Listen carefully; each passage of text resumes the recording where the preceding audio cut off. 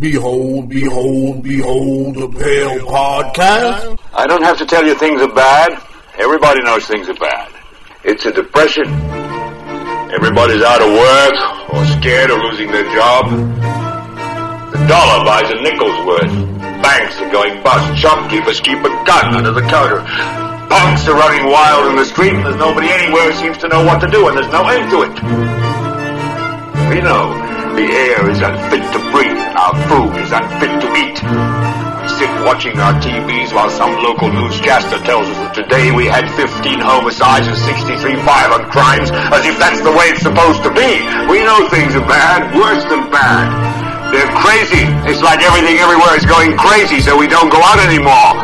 We sit in the house, and slowly the world we're living in is getting smaller, and all we say is, please, at least leave us alone in our living rooms. Let me have my toaster and my TV and my steel-belted radios, and I won't say anything. Just leave us alone. Well, I'm not going to leave you alone. I want you to get mad. I don't want you to protest. I don't want you to riot. I don't want you to write to your congressman because I wouldn't know what to tell you to write. I don't know what to do about the depression and the inflations and the crime in the street. All I know is that first, you've got to get mad. You've got to say, I'm a human being. God damn it. My life has value. My life has value. My life has value. Behold the Pale Podcast. All right, folks, welcome back to another episode of Behold, Behold, Behold, the Pale Podcast. Woo! Ooh! In the flesh, baby, doing a big style. Nothing but love for you, baby. Nothing but love for you. We have a glorious episode for you today with an author extraordinaire, the great Keith Riveri, author of Serial Killers in Heaven and Victims in Hell, ? Very provocative title. Caught my eye, got my mind going. I said, what is going to be going on here? You know what I mean? And, you know, true crime I know is very big with the Behold world. We've been leaning a little more into the true crime stuff recently. So I thought it would be a nice touch to bring this in and bring Keith in as our first official guest on Behold the Pale Podcast. I'm joined by Brother Alexander over there doing it big. I know he's speechless at this moment because, you know, he's got some laryngitis in his voice. He was eating some bad meat. It got to him. But he'll be better next time around. And he's going to be sitting in with us and doing it big. Buddy Buttafuoco behind the boards, doing it big, back from rehabilitation. Glad to see you're back, buddy. And so with that being said, let's get into some serial killer stuff. All right. What do you guys out there think? Do you think a serial killer should be forgiven for the killing that he does? Or do you think that he should be thrown into the pits of fire? So without further ado, Keith Riveri, and here we go. All right, Keith, welcome to the show. Thanks for having me. Good to be here. Yeah. Anytime, man. Anytime. So we want to, well, you know, we already had the big introduction in the beginning, so we'll just kind of kick off from where it all started. Like, were you a fan of like the serial killer phenomenon before this, or before, or a writer first, or the religious aspect? Because I know that you're like a Christian, right? Yes. Mm-hmm. You know what I mean? Which is a beautiful thing. Yeah. Yeah, it started, I was always involved in some type of prison outreach. Okay. Even like 20 years ago, you know, when I became a Christian, the first thing I did was jump in some type of prison ministry, not knowing what it was about. I was just fascinated with the criminal mind. Yeah. It was always been like that. And just learning, like from my experience in the Philadelphia, South Jersey area, Camden area, a lot of it's drug induced. So I was more fascinated when I met these people in prison. They're just like I'm talking to me and you know, and it was really the drugs that were really making them commit the crime, you know, the fuel, the money to buy the drugs, or the drugs just warp their mind so much. And then I started getting into the psychology of it, where no, there's evil people, and they're just people with either a drug addiction or a brain abnormality that is really, you know, causing the psychopathy. And so I started studying the human mind a little bit more. And really piqued my interest, you know, not to write them yet, but just who are these people? Why do they do what they do? So that was always in there, even Like, this book, the Serial Killers in Heaven book, is really examining, can God change their hearts from a psychopathy to change life for the positive? Now, it wasn't a book about trying to make anybody Christian. It was just examining, since that's my background, they claim to be Christian, which I know a lot are just putting on a show for a parole board. And some seem legit, like, okay, let's examine this a little further.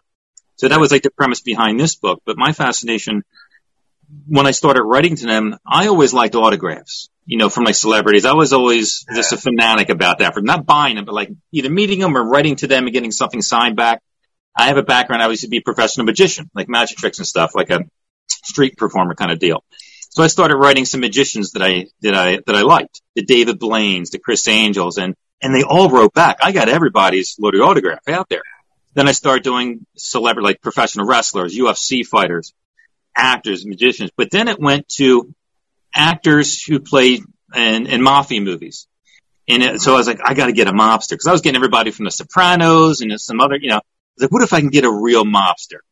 So that's really what triggered it, to where you're not going to, most mobsters who you would talk to are in hiding, who even have that. So I tracked down the co-authors of their books. So guys like Larry Maz, I think, was the first one. Whitey Bulger's right-hand man, Kevin Weeks. I found his co-author. I got a bunch of books signed by him. One of my favorite autographs is by him. He wrote, "One in the head is better than two in the chest." I'm like, this is great. I got to get to know these guys. So then from getting a bunch of gangsters, Senator Bulgarvano, and we got a Christmas card from him, let alone a signed book. So that's when I thought, what if I could get a serial killer? It's like my Christian positive sense and like my morbid sense. Like, I got to meet these guys, Yeah. So I wrote to a bunch: Manson, Richard Ramirez. They end up dying before I get any response, from them. But Manson really fascinated me. So I started writing people who were associated with him, like Tex Watson, Charles Tex Watson. Yeah. He was my first response. Not a serial killer. I wouldn't necessarily say serial killer, but, close enough. Notorious killer, so to speak. Exactly, yeah. And he responded. Now, I didn't realize at the time that he had a Christian background. He has a huge Christian ministry, so we made a connection. I still talk to him maybe once a month, once every other month. Yeah. So okay, there's a little connection there. And from that, Bruce Davis, the other Manson family member, probably the majority of the killing, really. Another Christian guy he put in the book. And then I just wrote to everybody. David Berkowitz, BTK, anybody you can name. You can't really see from here, but if I just turn, these are just some of my letters. Yeah.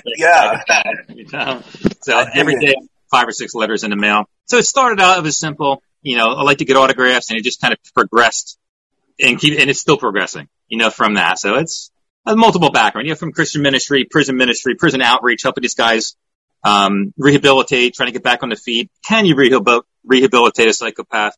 All those things combined, love of autographs, kind of got me to where I'm here today. Yeah, I dig that. Me and you get a lot in common. We're very unique in the way that if someone was to ask me what my religion would be, it'd be Christian. I mainly have those beliefs. Unfortunately, I'm not like as devoted to it. You know what I mean? Mm-hmm. But I try to do the good walk when I can, type deal. And the serial killer stuff's always been super fascinating to me.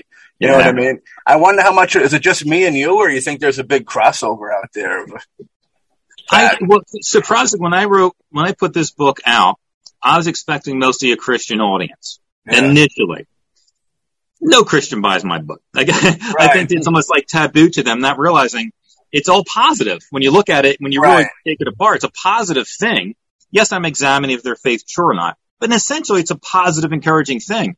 All my positive reviews on Amazon and Goodreads, they're all true crime fans, which I was hoping maybe, a little crossover. Yeah. But they love it, which is surprising. So it's not a preachy book. It's not like I'm talking about, you need Jesus, you need the Lord. Right. No, I have to explain what Christianity is to set a groundwork, so maybe some of that, but it's mostly, examining other people's faith. Yeah. But as far as we live in a true crime era right now. Everything you see on TV, it's just all over the place. So I think whether it's the religious people, sports fanatic, it's all over the TV. You can't help. I think everybody's fascinated to some degree about it. Yeah. And I joke, the new book I'm just finishing up now, one of the things I say in the introduction is, how many people really root against Jason? or Leatherface or Freddy, or Right. you kind of, there's a kind of morbid fascination where you kind of root for him in one aspect of it. So people are always like, or the good gangster movie. You kind of root for him a little bit, it's just almost like natural. Now, not that obviously you root for a serial killer, but that fascination's there. I think at least a little bit with everybody. Now, to the extreme that maybe me and you might go is, I don't know if you write or talk to anybody to collect anything. That's obviously maybe a little different story, but I think true crime is everywhere right now as far as, again, documentaries, Netflix, Hulu, Amazon Prime. It's just everywhere. Do you think the fascination is because these people, it's not a good thing, but it's kind of like they move forward with their fantasy? And I'm not saying everybody has fantasies about doing stuff like this, but the fact that they're, I hate to use the term go-getter, so to speak. You know what I mean? But like, like there's some type of the thing that within them, they don't care how foul it is. They're doing it no matter what. Do you think there's that fascination with society to that?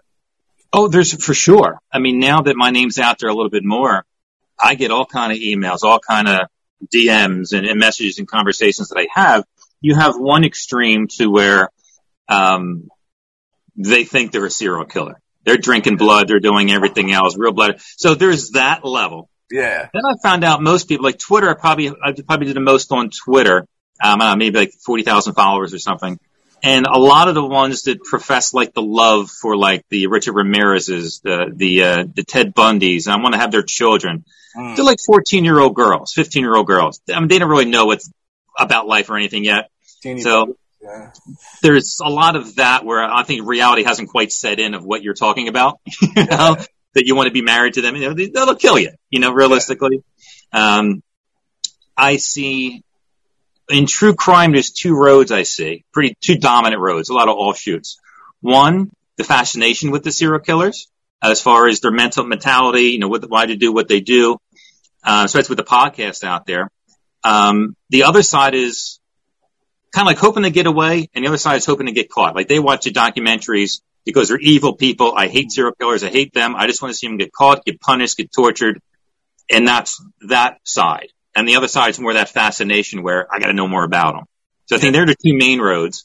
And then kind of like offshoots, the psychologist about it, the criminal psychologist, and myself. Yeah, I'm fascinated, but I also think it's still kind of cool to get a piece of artwork in the mail from the Keith Jespersons of the world or the Haddon Clark. And I mean, I got hundreds and hundreds of pieces. And so that's still that, I want to help them, want to make change in their lives, make them positive, but there's still a little morbid, curiosity in that. I still get chills. I mean, I get a letter from David Berkowitz at BTK. Right. There's certain guys that you don't think about. I get 5 or 6 letters a day, but there's still certain people when I see their name on the envelope and they know where I live. It's not the P.O. box. Sometimes it's my house. After a while, I get to know them. It's just like, there's still a little chill you get, I guess, when you get a letter. Yeah, I always wanted like a Gacy painting or like the Charles Manson like spiders that make out of like the paper and stuff like that. Yeah. Now the title, very provocative title. It's a catcher for sure. Definitely. Serial killers in heaven, victims in hell. The question marks in there. You know what I mean? That name grabs you. You know what I mean? The question mark. That's the most important part. Is question mark. That changes everything. Have you caught heat over that? Like, anybody ever give you grief, approach you? I mean, it's kind of the title alone, dude, is real heavy. You know what I mean? Yeah, and that's what I wanted. Sometimes I second guess it, but I think, it was the right move. If you look at especially like a Facebook post and my author's page there, let's say a post gets 1,000 likes or clicks or something on there, you'll get maybe 10 or so of just, how can you do that? Like kind of like Kate, not knowing what the book's about. They never read it. They don't even understand anything about it, but they sense some type of sympathy for a serial killer. What if they did something to your family? You get a lot of that. Then you get some of the religious people who really don't understand scripture. God will never forgive them. So there's that to where it's hard to dialogue with people when there's no equal foundation. Like, for example, when a Christian says something to me about, God will never forgive people like that. They're just going to burn in hell. Yeah. All right. Well, what does the Bible actually say?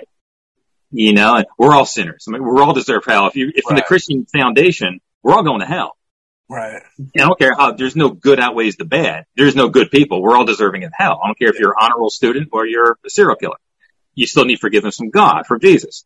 Now, they don't get that. They just think good people go to heaven, bad people go to hell, which is also why I wrote the book and put that title there to open up Christian people's eyes, or those who claim to be Christian, says, no, there are no good people. According, again, through the Christian eyes, there are no good people. We all deserve hell. So the point was serial killers in heaven, victims in hell, question markers, basically saying if a serial killer and a person who've done horrible things truly gave their heart to God, truly repented, truly changed their lives, yes, according to Scripture, they'll enter heaven, their forgiven state. Or they're victims, or they're victims of the serial killer or somebody who died themselves or a family member. If they haven't repented, no matter even if something horrible like that has happened to you, you're not. You're still living in an unforgiven state. So it's touching multiple people. Christian people that open their eyes on certain, what the Bible actually says. If you want to call yourself a Christian, at least believe what the thing says or understand what the Bible says. Yeah. And of course, shocking title to get true crime people. Oh, what's this book about? Yeah. And to read it. So yeah, I purposely did it for that reason. But the question marks in the person thing, it's not a statement so much as, well, maybe. Yeah. I don't know. Serial killers could burn in hell and the victims could be in heaven, or vice versa, depending on their individual faith, Yeah. The very hot topic, you know what I mean? Oh yeah. Hot button. You get an extreme, your most extreme religious person could be far scarier than your most extreme serial killer type person, you know what I mean? Oh, 100%. Yeah. Some craziness. Now, I like how you tap into it in the book. The book's really good, too. I really like the book a lot. You got thank you. Like testimonies and talking about the deal as well as like the scripture and stuff that really ties it in. And I like what you said about the judging thing was always the one thing like in Christianity that I'm all for it. I mean, the not judging thing, you know what I mean? But I thought that was one of the biggest hurdles that they really couldn't get over is like the judging thing, how it kind of is there black and white that, that's kind of God's job to, judge people and you got to, worry about your own deal type thing. Mm-hmm. But they are a little quick to judge on that. But it does say, as far like when I came up in the church, I doubt it's changed much, but it was one of those things up into your dying breath. If you wholeheartedly ask for forgiveness for what you did, then you'll be forgiven. You know what I mean? No matter what no matter what bad deed you've done. You know what I mean? No, sure. That's why I try to open people's eyes and use examples in Scripture of, that's our first chapters on Paul from Tarsus or Saul from Tarsus. He wrote most of the New Testament. Yeah. He was an evil bastard, murder. He killed the first Christian, the first martyr, Stephen. It was Paul who killed him or at his feet. Yeah, Moses was a murderer back in the day. King David was a murderer. So I give some examples of people doing horrible things that we have proof that, at least according to the Bible, they were forgiven anyway. Yeah, it's one of those. It's like it'll always be like a hot button thing because it's nobody really truly knows, and like it does have that flip to it because they say you'd be forgiven, but there's people that just can't. It's that judging thing. They can't look past the evil deeds. You know what I mean? They can't. Sure. I don't judge. It ain't my job. You know what I mean? And it's understandable. I mean, that's why even in saying the book that, and even the new book that I'm finishing up now, I get it. Mm-hmm. I get when if you look at a serial killer or anybody who's done something horrible, I get when people say, how can you be kind to them? How can you visit prison? How can you email? How can you reach out to them? And usually my answer is, one, I understand, especially if something happened to you or to a family member. And I've come across a few people like that. It's like, I'm not diminishing the pain that you feel. And I'm not necessarily saying you shouldn't feel that way. Yeah. But I am saying I think we need people like me who are trying to encourage them to rehabilitate them, because let's say that person's going to get out in 15, 20 years who's done a horrible, horrible crime, and he's moving next door to you. What guy do you want moving next door to you after he gets released? The person who's rehabilitated, because people like me go out and teach them to read, teach them to write, and get them, just get them on the right path. Or do you want somebody who is twice a murderer, and going to prisons where, a big part of my new book is recidivism. Most prison is like a punishment model. It's like over 70% recidivism rate of people's going to reoffend and keep going back in. So what person you want moving next to you? Guy who's twice as evil as he was before as he's committing the murders? Or somebody who now has almost a 0% chance of recidivism or repeating the crime because He got educated. You know, he now knows wisdom. He knows love. He knows compassion. Because most of these serial killers, half of them just want a friend. They've never trusted anybody their whole lives. Their parents abused them. They didn't have parents. They didn't have anybody they can trust. Because who could they talk to about urges they have? So they have to keep themselves private. But now the cat's out of the bag. Now you have somebody like, I mean, there's plenty of people like me, but encouraging them and trying to give them, show them what love and compassion is. Those who can even feel it, because some of them, because of a brain abnormality, they can't even feel compassion. They can't feel that empathy. But they can train their brain a little bit to, get rid of those, murderous desires, essentially. So that's kind of the angle that I tell them. Not as an angle, but it's the truth that I tell them is, I'm trying to, if they do get released, what person do you want released? Mm. Yeah, at least it opens their minds up a little bit, by thinking about that. You're not just going to get the monster next to you. You might have somebody who's, changed their lives a little bit. Yeah. You ever stumble into come across like, someone that was just like, I would like this, don't want to say hopeless, you know what I mean? But somebody you thought there was just so much, maybe evil there or negative energy, whatever you want to go with, that there was just no breaking through type deal. No matter how much you tried. Do you see that Mickey behind me? Yeah. Melting Mickey? That's Keith Jesperson, the smiley face killer. He revels in it. Yeah. There's just some people that, he'll once in a while, if he catches on, usually a girl that he likes on a podcast, in one aspect, it's funny, the way he is a funny guy, but he revels in the murders. There is no repentance. There is not even a want of it. And he'll do it again more than likely if he got out. So there's some people like that who, I wouldn't say he has a brain abnormality. He's never been tested. I think he just might be that kind of a guy. I don't know. I don't know how many psychologists ever talked to him. And there's other people. Now, I haven't never talked to a Ted Bundy, Richard Ramirez, and some of these others who, even due to head injury or head trauma or brain abnormalities, where they can't stop. They don't have the ability. My new book is about, if you've ever seen the TV show Signs of a Psychopath, great series and focus on a lot of people. Season 3, episode 1, I believe, is a guy named Yu Masaki, Japanese guy, a Spanish guy. It's just called The Story of You. First name is YU. But it's a play on the story of you, like YOU is the gist of it. Not just following his crimes and his murder, but opening people's eyes to brain abnormalities that normal, everyday people have damage, especially the part of the brain called the amygdala, these two little guys in the brain. If they're damaged, if they're smaller than normal, there is no compassion. There is no fear. Yeah. They don't have a stop button. They don't have a little guardian angel inside you say stop, where tumors can grow and touch a certain part of the brain where, I give numerous examples of people who live everyday perfect lives and a tumor started growing, pressing against the amygdala, turned into a pedophile. And he was married and his stepdaughter fooled around with her a little bit right before prison. They found they had a tumor because the headaches were real bad. Removed the tumor, lost every urge, any pedophile urge. Went back to his family, everything's good. Tumor started growing back. His wife started finding, child porn and stuff in his bag as a school teacher, or a superintendent, I think. Urge just came back, removed the rest of the tumor, urge is left.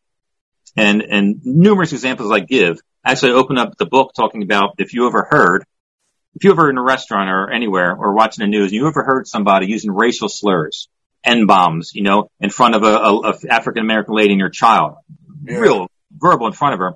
And then he punched her in the throat and she died right there on the spot in front of her children. And I started the book by saying, what is your impressions of this man? And who knows what evil, racist, this and that. I think, well, what if he had severe Tourette syndrome? And it's uncontrollable what comes out of his mouth. And usually with severe Tourette syndrome, you're going to say something, a heavyset guy, you're going to say fatso, a black person, you're going to use an N-word, uncontrollable. And those spasms just hit their throat by accident because he can't control the spasms. All right? He's married to an African-American woman. Those black people. Right. Is he guilty or not guilty? Right. Yeah, it's like a switch. Now you have no control. He has no control of what comes out of his mouth or hand gestures. And it's yes, there's evil people, but there's situations like that. Or in New York, there was a surgeon not many years ago. After delivering a baby, he carved his initials on the stomach of a woman. You're like, what kind of sadistic bastard? Well, he ended up having Pick's disease, a form of Alzheimer's. Uncontrollable, these urges, to the point where once they found this out, the woman who was carved up, the doctor, the family, no one wanted to press charges because they knew it wasn't him. It was this brain abnormality that he had. So I'm opening up a whole can of worms. I'm going to get all kind of. That's super interesting because like that tumor thing with the pedophilia was wild. Yeah. You know what I mean? I'd much love to that family for like having the love and faith or hopefulness, whatever, to like that you said they let him come back into their life and then it kind of started up again. Yeah, well, they let him back into his life after the first time. Yeah. And then when it happened again, they still had forgiveness because they knew it was a tumor. Yeah. But the mother, wasn't his daughter, like stepdaughter. They did divorce because they said, I just can't take the chance of this happening again. It ain't, yeah. And there's interviews with them. You actually see on YouTube. You can see videos. I mean, their names changed, but no, it's amazing. And, and I give a ton of examples that I give. And then like the question, psychopaths, are they born or they're made? I list numerous studies, especially longitudinal studies where they follow, 1,000 people, a couple hundred people from birth to about 20, 30 years old. Yeah. And we look at a lot of things of what can cause a brain to have an abnormality. Like, simple thing, like in utero, when a baby's in a mother's womb, how much cigarettes does she smoke? Well, that's limiting oxygen to the brain. So they did a study. The more that woman smoked, the greater chance that child is going to be a violent offender. Then you mix in alcohol, child with fetal alcohol syndrome. And you rate following children who do and who don't have fetal alcohol syndrome. Okay, there's about a 40% chance now that child's going to be a violent offender or bad nutrition or drugs. You mix all that together, it's an astronomical odds that a child's going to be a violent offender. And that's without any real abnormalities like tumors and amygdalas and things like that. Yeah. Because I want this book to be, the story of you, the last chapter, story of YOU. How can we prevent this? What can we do as a nation, as a community, even something tiny as small as like writing, serial killers, encouraging people in prison not to be serial killer, but anybody, or getting nutrition and wisdom in the, mothers and things like that. So I look at everything, every aspect of how a child can be a violent offender and what are some of the causes, not just social causes, not just I'm an evil prick, I grew up in a gang kind of thing because I don't really touch that because that's just kind of common sense. But I look at people, I want this book, the new book, to be about don't judge people because they did a horrible crime and think they're evil. Let's look at their parents. Let's look at the environment they grew up in. Yeah, maybe it could be an abnormality or, things aren't functioning up top. Not to say they're going to be let go and not guilty. Yeah. But maybe not so much a punishment minded. Maybe if we as a society can look back and maybe try to help people like this, they wouldn't have ended up like this. So kind of open up a whole can of worms, I guess you can say, with as I'm telling the story of you, because this guy Imasaki, when I started writing him, he wanted to find out why he did what he did, why he's like what he's like. In his case, it was more Asperger's autism, and killing the girl, she ended up paralyzed for life, but she killed the guy that was with her. He couldn't have her, and so he didn't want anybody else to have her, so, shot her. Both Asperger's, if you know anything about Asperger's syndrome, but now autism spectrum disorder, I think it's called, where they fixate on one thing, and they can't turn from that one thing. And for him, it was a woman or having a girl, and through a whole bunch of crazy stories, ended up killing her because he couldn't have her. But when you're an autistic child from birth, he was abused by his father tremendously when he was younger. His mother didn't care. Mother was, it was abused by him too. So when you're an autistic child, and you're physically abused over and over and over again, and abused by from children's school, almost throw him off a balcony at school. Oh, it's amazing. Tremendous story. That's why I decided to write it. Yeah. You can kind of see why the guy went a little nuts. Right. And you can kind of see it. So not that I want to put so much sympathy on him, it's more opening people's eyes to, it wasn't just an evil dude. You raise an autistic kid and beat the hell out of him for all these years, an alcoholic parent, and then see what happens to your kid. Yeah. So that's kind of the gist of the new book. Again, tying into this too with the whole psychopathy or just violent criminals. Yeah, I mean, a lot of the serial killers, when you look in their history, their childhood was bad news, you know what I mean? Mm-hmm. Like Charlie, for instance, you know what I mean? You're talking about it coming up kind of in the system, in and out of the joint, and that was kind of his deal. Now, I know you became friends with, Tex and Bruce, but what's your take on the Charlie thing? Do you think Charlie should have been in jail until he died? Yeah, this is the tricky one, because I think the answer is probably, if you had to listen to his attorneys, probably not. Right. Because really, what was Charlie? I mean, Charlie didn't do any. I mean, he killed a pimp. He did a few things, yeah, but nothing really that he was really charged with. Right. I mean, telling somebody to commit something is different than committing something, but yeah, I think if he had to listen to his lawyers a little better and was more cooperative, he would have probably wouldn't have done much time in prison. And I think legally, he should never have done that much time. Right. Now, he would have done something crazy. Like, I don't think he was rehabilitated. It would have been rehabilitated. At least not, from what I've known of him, up until he died. So do we let a guy like that back on the streets? Well, legally, maybe there's a good argument for that. Morally, he probably did some more damage. He got back out there, maybe worse. Well, see, the theatrics is what did him in, you know what I mean? Oh, of course.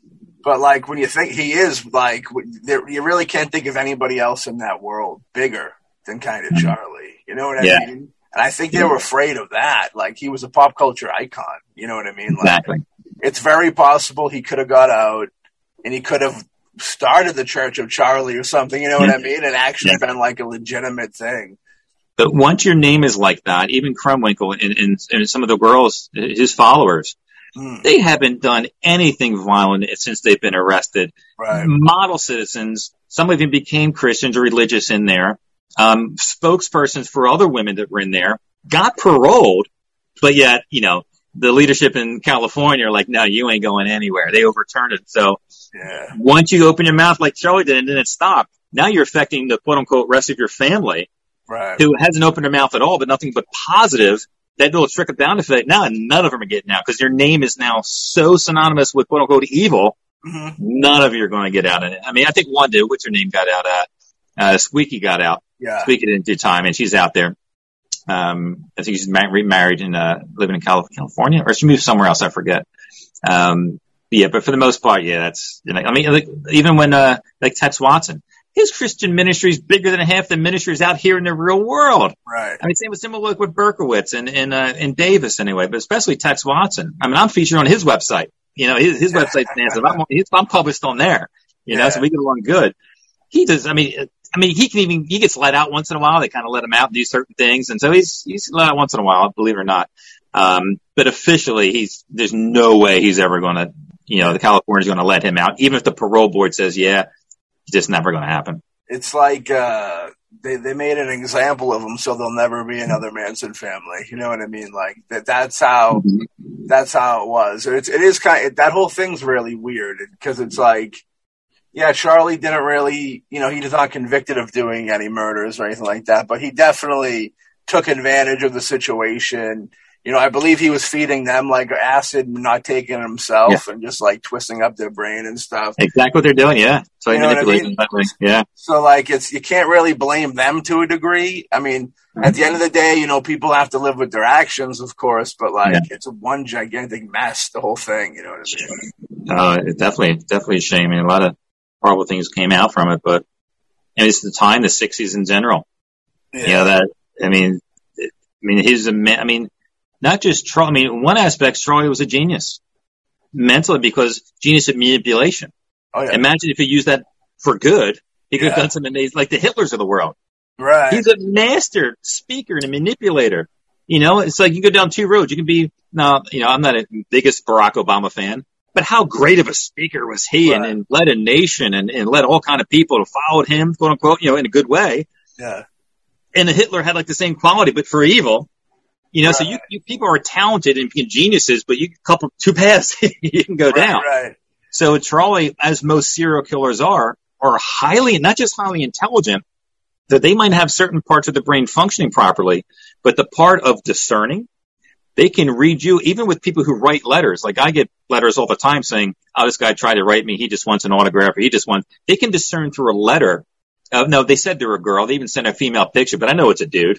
So their discernment level is so high, like a Charlie Manson, where they can, you're from a dysfunctional home. You need a place to stay. No one's ever loved you before. Let me show you some love. And take them under a wing. Of course, pump them with all the drugs, especially with LSD, and that's really mind altering for even if without a Charlie Manson. I grew up with LSD, so I know exactly. I'm still wearing a Grateful Dead shirt, so I know all about LSD, but it's very, I went from a total headbanger, Metallica, Iron Maiden fan growing up, hit acid. Next thing you know, I'm listening to Pink Floyd, The Wall, Grateful Dead, Peace, Love, and Happiness. I totally changed my life around back. We're talking about when I was 14, 15 years old. I was just a kid experimenting, and it changed me with no one even talking to me.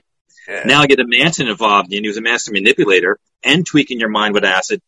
You can form anybody you want who's that formable and who's that vulnerable.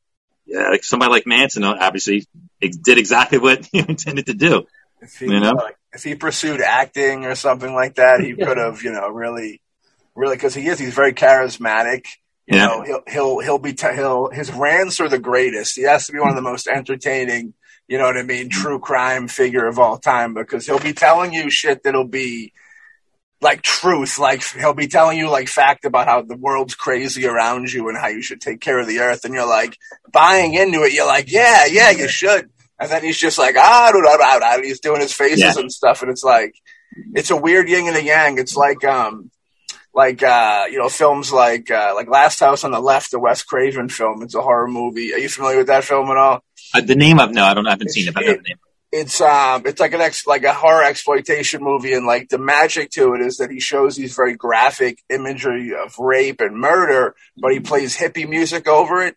So like it's very Charlie-like, you know what I mean? So it like messes with your head, because your brain's seeing something and you're taking it in, but you're hearing this completely different thing, and it's all, you know what I mean? Very much like that. Yeah, Charlie would have been. Something would have happened. He would have fell in. He would have his own podcast now. He'd be bigger than Joe Rogan. Yeah. You know what I mean? And you think that's really what Charlie did, is play, well, like you said, they watered down what was really going on. Yeah. That's what he did, because, I mean, he spoke about it, and Tex told me about it. I didn't really talk to Bruce. Bruce doesn't talk much about that at all. But they would pretend. They would, eat a bunch of acid and pretend, with music playing in the background, of killing people, and would you die for me, and this whole thing he would do. So they would practice that, and so Charlie was testing them and also training them to lessen the blood of everything, the mess of it. So by doing that, by keeping a nice hippie atmosphere and practicing it, that's what did the creepy crawlies when they would break into houses and rearrange stuff. What was he doing? He was training them for whatever he had planned initially, the bigger stuff. But it's very similar to what Charlie was doing. Did they both forgive Charlie with it? I know with Tex is more religious. Is Bruce religious as well? Yeah, just as religious. I mean, not ministry wise, but right.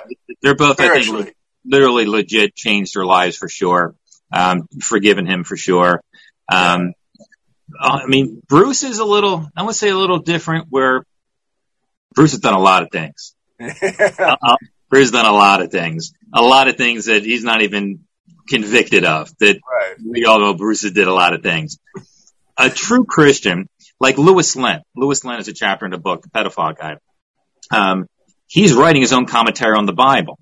He's one of probably the main one, in the book where I'm like, I don't really know, you can memorize the Bible and not be a Christian, or any religious book, you can write a commentary on it even. Right. I mean, look, Satan knows the Bible better than all of us. He knows the God closer than all of us. He ain't getting it. But with Lewis, he touched base, and I published it in the book. I wasn't sure if I was going to, but I did. And I forget the person's name, but he did touch on why he molested, I forget the child's name, tried to have sex with the boy, couldn't, and then I decided to go after a girl, and then he got caught. But he did a bunch of crimes, and he still refuses to not only acknowledge, tell where the bodies were, but a true Christian, when you repent, you don't repent of a couple things. Right. Because you're not worrying about the consequences anymore. It's all open and out there in the air, and that's what Tex has done. He convinced everything he confessed to, every little detail of everything. Bruce, there's a lot of things Bruce still has hidden and doesn't even talk about, doesn't bring out to the open, afraid of more charges coming to him. Is he in there forever, though? Is Bruce in there? Does he have a chance? Yeah, neither one. So I don't know why he wouldn't want to. Yeah. Yeah, I mean, they're going to have chances for parole. Like Tex has been up for parole a lot. I'm not sure when Bruce's next one is going to be. Yeah. So the chance is always there. Right, I guess so. But they said California's not going to let him out. The parole board has paroled numerous Manson family members, but they always said, no, you're not getting, we're going to overturn that and you're going to go back in. So with the thought of parole, you're not going to say nothing. I wonder if now that Charlie's gone, if they'll be more lenient on letting them out, because really, supposedly nothing really bad can happen now if they were to think that Charlie still had power over them or something, you know what I mean? I mean, to agree, but from the parole hearings that I've listened to, it's more about you were that suggestible back then. Yeah. What makes you not suggestible now? if you came to that somebody like a Charlie or whatever it may be. But like you said, Charlie just opened his mouth too much. It's out there in the world so much, especially in California, and there's just no way. I mean, I would hope that Tex got out. I mean, Tex has been married and has children from prison.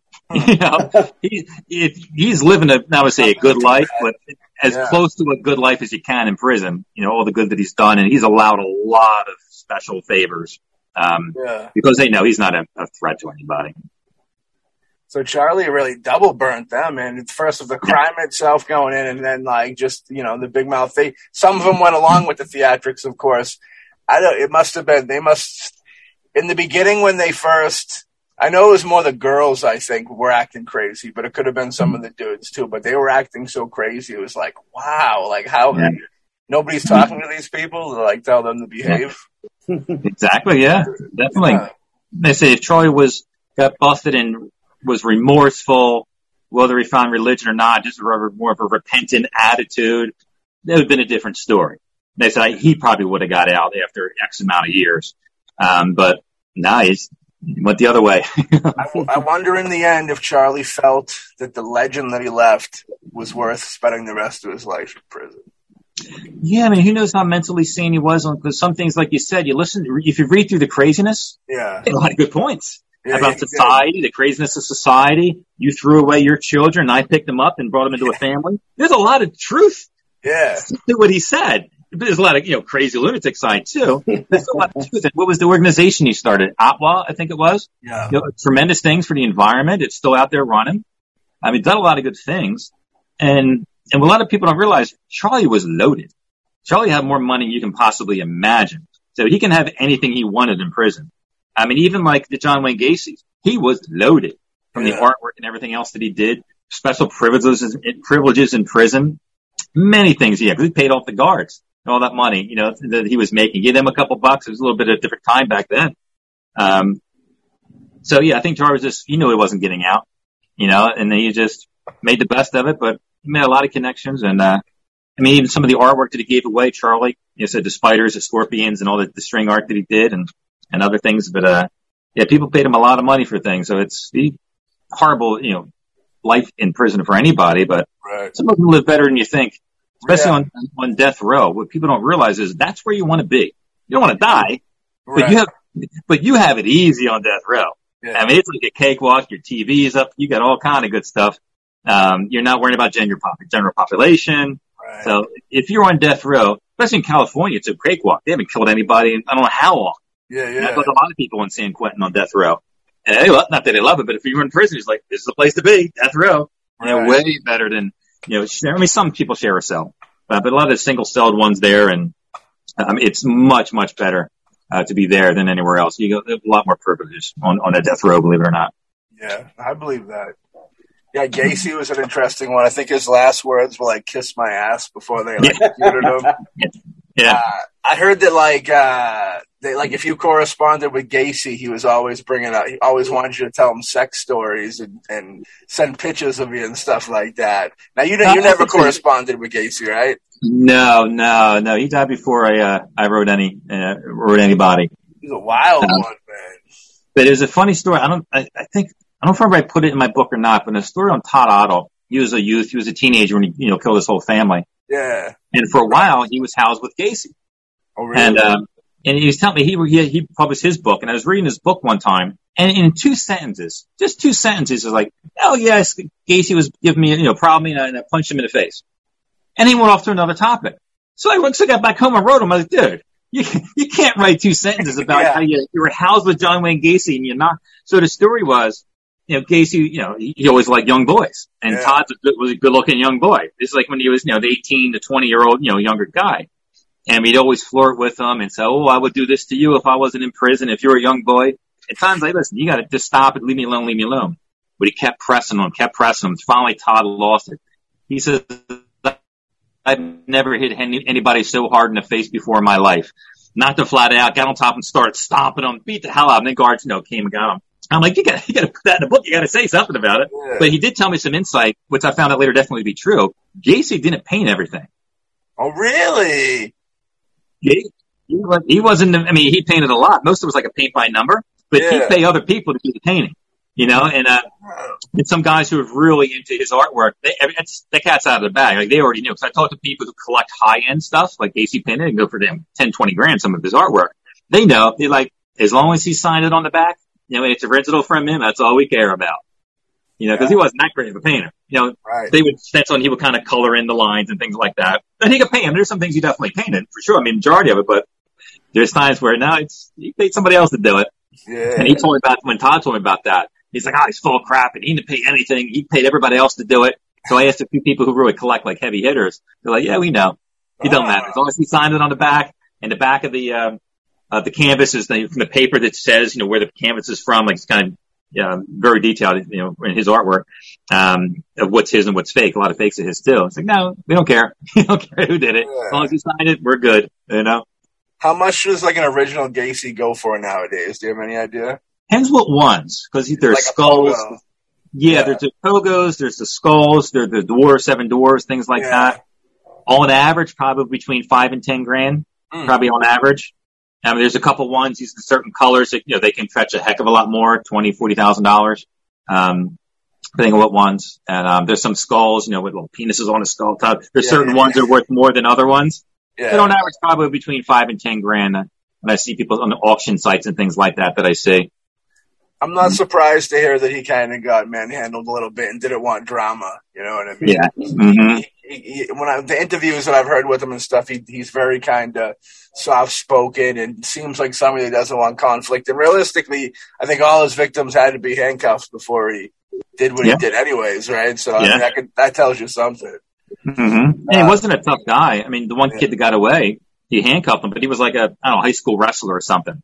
Yeah. And even handcuffed, he still was beating the crap out of Gacy. And Gacy, I'm sorry, I was just playing. And he unhandcuffed him. He was that close to getting killed. But, you're handcuffed and you can still take him out. So he wasn't that tough of a guy. He just, took advantage of the situation, of course. Yeah. Mm-hmm. Now, you got to correspond with Mark David Chapman. Mm-hmm. Right? Now, I tell you, for a period of time, I mean, and even probably still, he's probably got to be one of the most hated people because of how many people love John Lennon, dude. Yeah.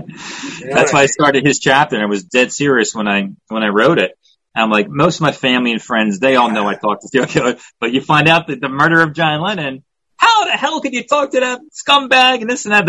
I got more crap from him than anybody else by far. Yeah. By saying anything positive to him. I'm like, holy crap. Well, when reading, I always thought he was a fan, and when reading the book, I found he wasn't much of a fan. He was just kind of like lost and wanted to kind of be famous for something. You know what I mean? Mm-hmm. Yeah, and he was probably only one I really didn't get to know extremely well. Because some of the others I still talk to almost, on a weekly or monthly basis. I talk to a lot. But he's very, like, I won't hear from him for like 2 weeks. Him is always an email. There's like apps on the phone for prisons, like JPay and GTL, where they can send emails back and forth. Got to kind of prepay, send 30-second video clips or pictures and stuff through these apps that they have access to. If they have a certain tablet at the facility. So it was just through that communication with him. He doesn't write letters. He doesn't want anybody to sell his stuff. He's a little off. Yeah. I never got a good vibe on him. Got too in-depth with him. He refused to do interviews for a long time too, right? Yeah, exactly. Yeah. But he would send me, maybe a month goes by without hearing him, and he'd send me like 3 scriptures out of nowhere, or answer a question I said like 2 months ago. Yeah. So not all together. He's definitely, is he a Christian? Everything he said has been positively scriptural sound, biblically sound. Remorse, because he wrote a pamphlet, I quoted some of that in there, about his repentance and things like that.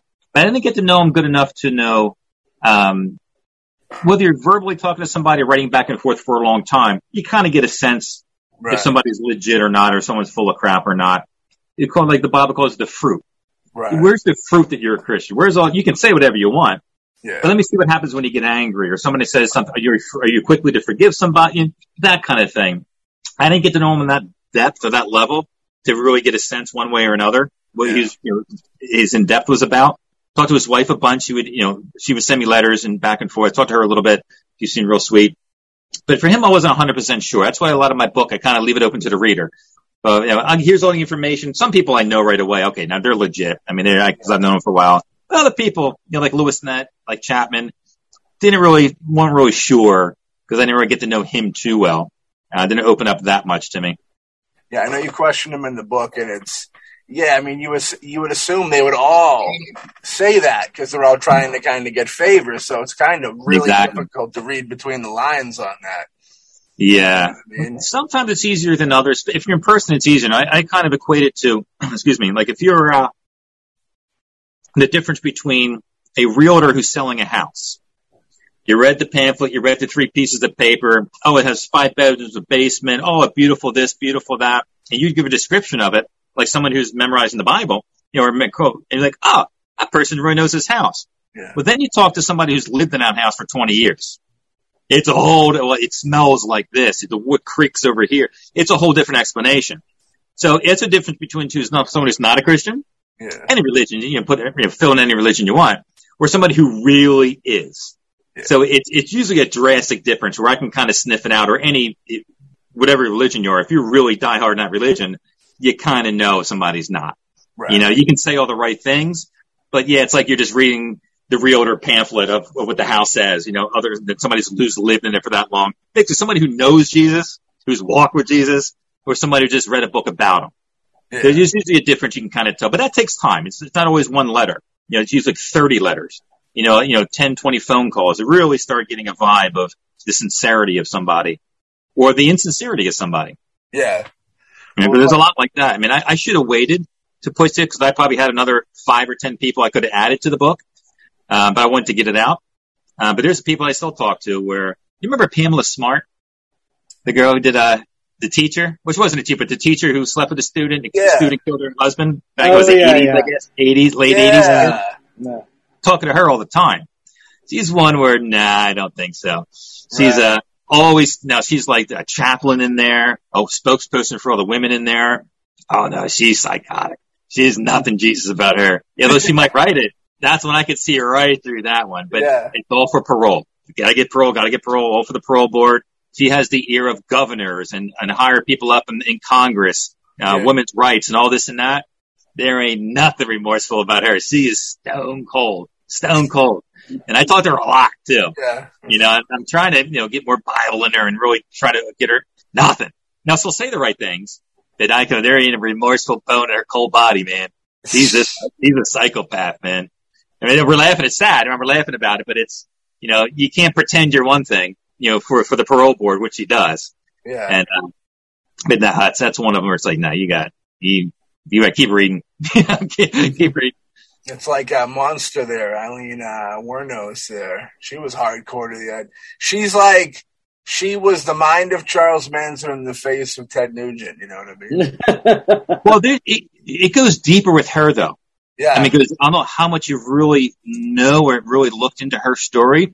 Yeah. To where, not that she was innocent. She'll kill people, but who did she kill? Yeah. She killed the people who were trying to hurt her during the trick. While they were sleeping, as she was a prostitute who physically abused her. Something's up when a married man is going to court for you, on the stand for you. Wife never knew he had sex with her as a prostitute, standing up for her.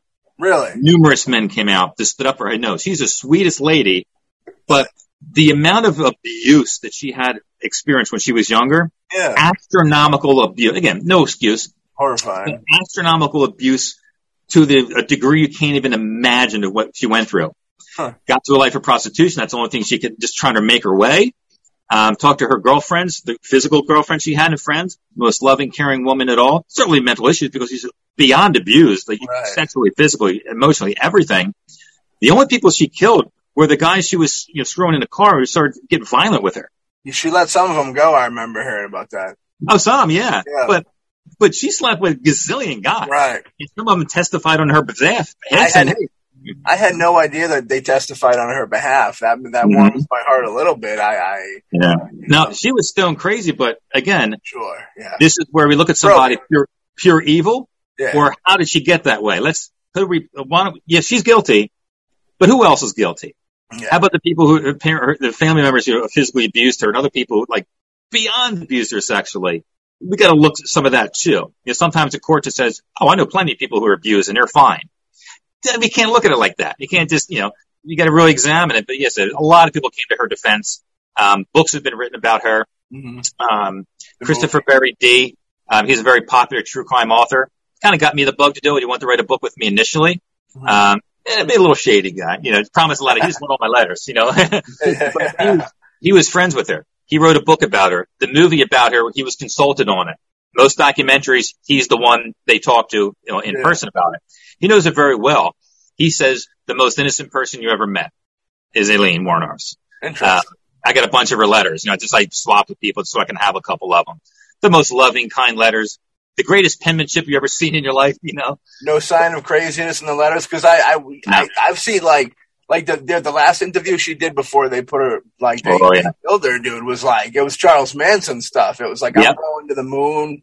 I'm going in the spaceship with Jesus was coming back for it. Yeah. Mm-hmm. It's sad. It's tragic to see it, because seeing that you're there's really somebody with issues being killed there. You know what I mean?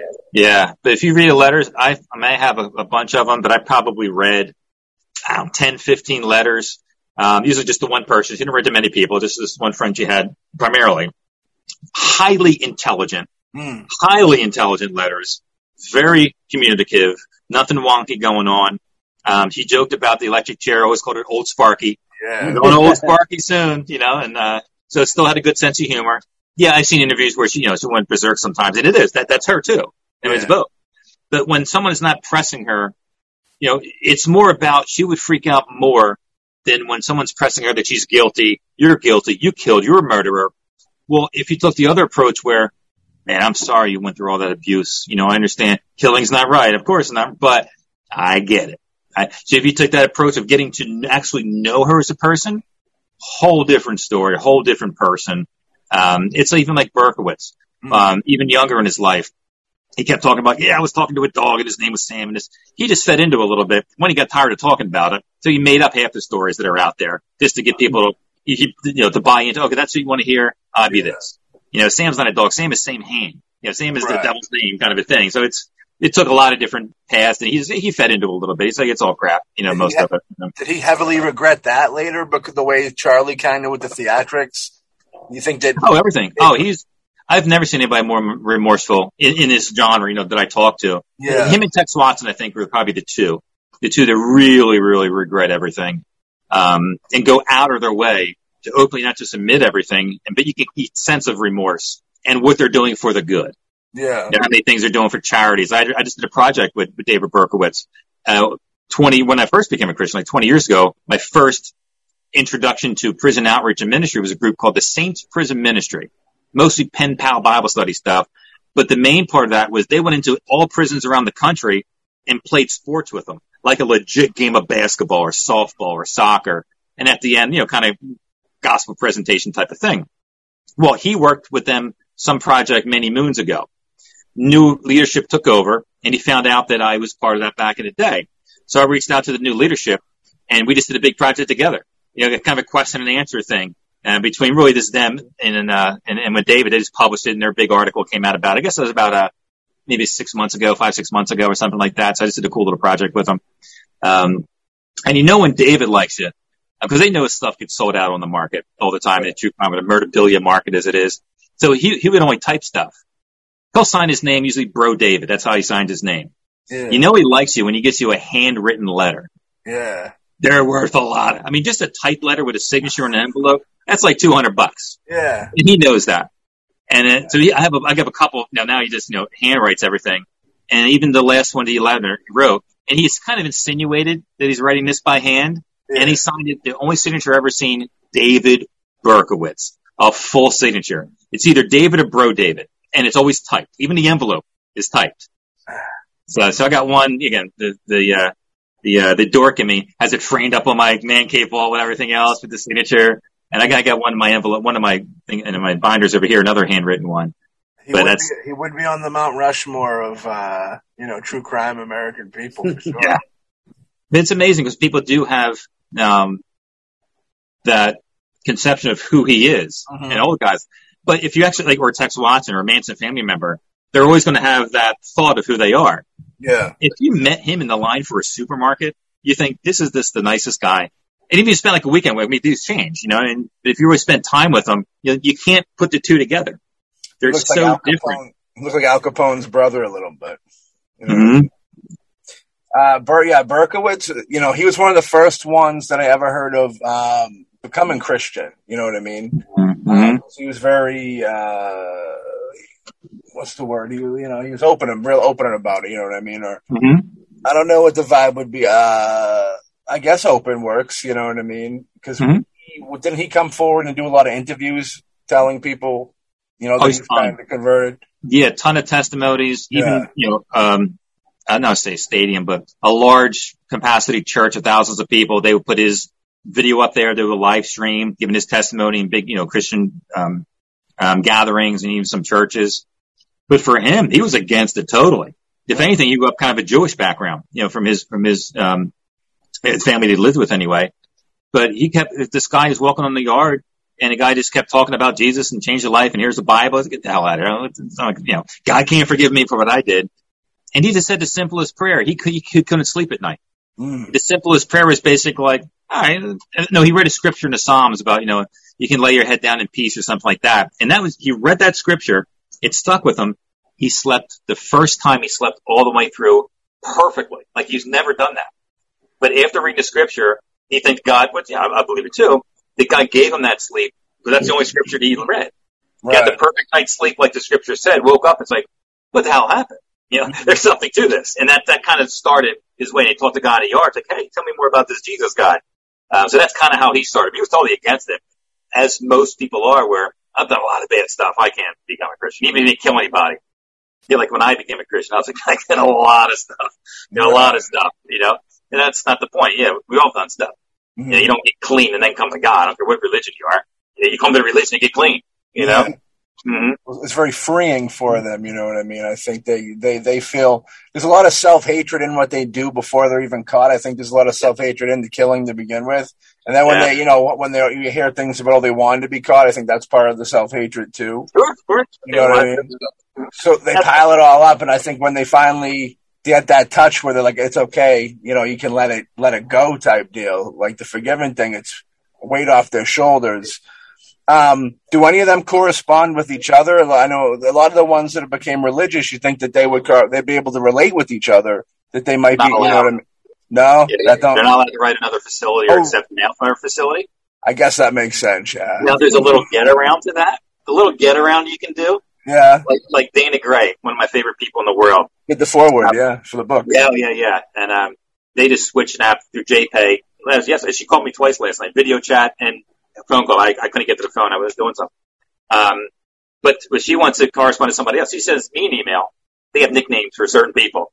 So I know who she wants to send it to. Yeah. So then I'll just copy the email, send it to so-and-so, and, you know, back and forth. They can, you know, as long as I'm not going to talk about, hey, so-and-so lives at this address, go get them. It's not like that. It's like, this is going on here. So-and-so is starting trouble. Hey, can you talk to the office? You know, it's that kind of stuff, but you can get the word out, you know for something. You got to be a little cryptic sometimes, but they can, I don't know, serial killers, you know, really, you know, two heavy hitters to communicate with each other. Yeah. Who was the one, was it Dana? Or was it Keith? It might have been Keith Jasperson, or it may have been Dana too, I forget too. But they did reach out to another serial killer. I forget who was who. And it was Dana. And Dana's like, should I feed into this? Because everybody's calling me this monster serial killer. Maybe that's who I am. Maybe I'm a super serial killer. Let me talk to, and I forget who the other person was, and they did correspond. But the letter back that she got was like, I'm not like this guy. This guy's freaking nuts. I'm not nuts. You know, she's again an abusive background, and she killed everybody who she thought was treating her like her mother did. That was kind of her reasoning, you know, for that. She realizes now that they weren't treating her like her mother, but in her mind, that was the play in her mind. You know, psychotic mind, that's why she killed. But she got a letter back from whoever she was talking to. It's like, I'm not like, and I don't think I know. He just told me he was a very famous serial killer. So I'm not like that person at all. That's when I realized I got to change because I don't want to be that person. You know, and then she did. She changed a lot. How much of the crazy in some of these people, like the theatrics of the, you know, when she got that letter back and said, "Oh, I'm not like him." How much do you think that's like a mechanism of because they're not really hard people, but they put out this persona so you don't mess with them. type deal. You think there's a lot of that in there? Or you think they're actually just crazy? Like there can be. For me, it's a little different because I don't really get that because I don't want anything from them. Yeah. You know, I'm not out for a scoop. You know, about the book, they know way ahead of time. Hey, I'm thinking about doing something, and that's a little different. It sounds crazy, and people think I am crazy. Maybe I am crazy. I'm just being a friend. Yeah. You know, they realize I'm just there, you know, to be a buddy. I'm trying to help them out, you know. So I don't get too much of that. Hey, look at me. I'm a bad man, this and that. Just % a little bit. I get a lot of artwork from him. So, you know, he's getting a little kind of give and take a little bit. Because he doesn't write many people. And I know many people wrote Keith. He just wrote back, I got plenty of pen pals. I got plenty of chicks who want to write me. Don't ever write me again. He's pretty nasty. But if you get in with him, it's a lot of fun. Yeah. You know, I got artwork all over my house from Jesperson. Yeah. He's maybe a little bit like that to people who he doesn't know, and you're right. He's going to say something probably pretty nasty back to you. And like, leave me alone. And that bravado type. But most of the people that I talk to, it's like I'm talking to you guys now. And we don't talk about murder. I mean, once in a while somebody bring up murders and stuff, but it's mostly about everyday things, boring stuff. Half my letters are boring as hell. You know, so like people are expecting, you know, some insane letter. Yeah. And you get some guys who are just out like Haddon Clark, the cross-dressing cannibal. I just got a letter today. I'm not even just a letter. I don't know how many pages this is that I just got. But the funny, I posted it. I had to laugh, even though, he didn't really mean, I don't think, what he meant by it. Yeah. The very last line here in the letter is like, I'll tell you more crazy stuff in my next letter. Since you own a house, does your house have a basement? What? Literally, that's what I think it's saying. That very last line. House has a basement in there? That important question mark, yes. Yeah, so that's how he ends the letter. I posted it on Facebook and everybody's laughing. Of course, my mom sees it. You know, she's like, oh, no, you know. In the beginning or throughout the whole correspondence with people, have you ever thought like maybe it was kind of a bad idea, or maybe you ever get worried in any way, any nervousness of it, of something like that coming back to you being so open and close to these people? No, most of them have my house address. I mean, some are P.O. Box. I've been switching a little bit more. New people ever do to the P.O. Box a little bit. These people, they're not getting out. Yeah. You know, and it's one thing if they were mad at me, like I was doing something horrible to them or lying to them. Yeah, maybe they want to send somebody to my house or something. Like BTK's like that. Mm-hmm. Dennis Rader, who they call the Viper Clan. Yeah. He's very strict on, he's a decent artist. I got tons of his artwork. He's very strict about, you're not allowed to post this to the public. Don't put any social media. You can say that, but what we would term as social media. Yeah. Any of my artwork, any of my letters, because if you do, he has watchdogs called the Viper Clan. And they report back to him who is posting it or who's selling his stuff online. He's like, I know there's sellers out there, and I get it, but don't let me catch you. You know, I even have a letter saying in code to the Viper Clan, he has a little like orange, like almost a lemon looking, smiley face, if you will. And he's like, don't be too obvious about it, but there's a list of people, you know, to let them know I'm watching you. Don't be selling my stuff, you know, and, because when you do sell something to somebody, you see the letter envelope, so you know the person's last name, whether it's a P.O. box or not, but if he recognizes the letter, he'll recognize the artwork. So, oh, I knew who I drew that for. And, the last time I talked to him, he's in very bad health. With the colitis, he had a heart attack or a stroke, one of the two. He said he can only write a couple letters a week, maybe at most. So he's just kind of limiting to very, very intimate friends and family. I got one of the last letters he wrote to somebody outside of that. And I also got one of the last letters. And I asked anybody who collects, and no one has one, it's after me, where he's still signed at BTK. Now it's just, he's like, I put that in the letter. He says, I put that moniker to bed. He sent me 2 letters. One was a letter he didn't send like 6 or 7 months before. And that had all the BTK stuff in it. And the other letter he sent with me was more up to date. This is the beginning of this year. The end of last year, 2021, saying I put that moniker to bed. Thanks for the letter. Thanks for the support. And he sent me a little piece of artwork.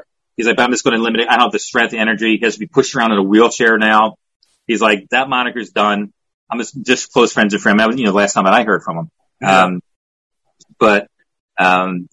So he can, if they want to get you or reach out to you, you got to think of how many people are right. I mean, I'm just one guy, and I got thousands of letters, that I talk to, people all the time.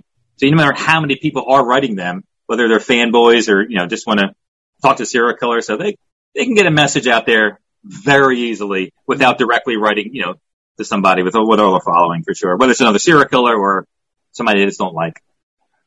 Great interestingness. I dig it. So don't be selling the pics, man. I'll come get you. Now, yeah, exactly. You're heavy in the the true crime memorabilia game, right? Definitely. Now, you mentioned, some of them don't like their stuff to be sold. Yeah. Some of them do. Like, I sell artwork for some of them. There's a lot of people don't like Wayne Garrison and stuff. There's people that want me to put their stuff out there to sell for them because they just don't have the opportunity to do it. Or Keith Jesperson are the same way. They don't mind at all because they're getting paid either way. Yeah. Some people a little bit against it. So that's what it is. The Mickey Mouse behind you, is that a one-off or does he do is that like... That's his most famous one. Yeah. Yeah. So if you collect anything Jesperson, that's the Monet, if you will, of Jesperson's artwork. But there's a lot. I got the other one. I don't know if you can turn around so if you can kind of see. I got a couple over here. The Starry Night up there. Yeah. That's a rare one. He just sent me. Can you see the buzzards at all? Oh yeah. I thought that was a poster. He drew that? Yeah. He's really, really good. I sent him, he's like, hey, send me a drawing of, if that was like a kind of cartoon, he sent me these buzzards there's a name for them. I forget what they were. He's like, send me this, send me, a couple other things. And 2 weeks later, I get that in the mail. I haven't asked for it. It's sent to me in the mail. I probably have, I don't know, about 20 pieces of his, I guess. And they're big. You see the side. I mean, these are huge, huge pieces that he does. The one I want, the guy that wrote a book about him, a guy named Michael Phelps or William Phelps, I forget his name. Last name is Phelps. Not the nicest guy in the world. Like, you can read the book. He's just kind of just nasty. Yeah. Anyway, he still has all Jesperson's personal pictures that he wants back. Especially if you Google, there's a picture of his truck. It's a purple faced truck. I forget, it's a nickname for the truck. I forget what he called it. But he's standing outside of the truck in a big long tractor, big long rig. He's like, man, I'd love to get those pictures back. So I got a hold of Phelps. He's just a douche. He's like, oh no, tell him never talk to me again. You don't write me again either. Listen, I'm just the middleman. I'm just telling you. Well, a month or two later, get a letter from Keith saying, you believe that jackass reached out to me again? He promised to send me all my pictures back, but he wants something. I don't know what he wants. So they're still arguing back. I'm the middleman. I'm sending this between the two of them.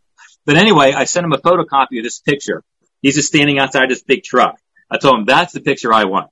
I want you to make that truck mean, gnarly. If the letter up, he's like, I got 5 bodies in that truck. It's hysterical.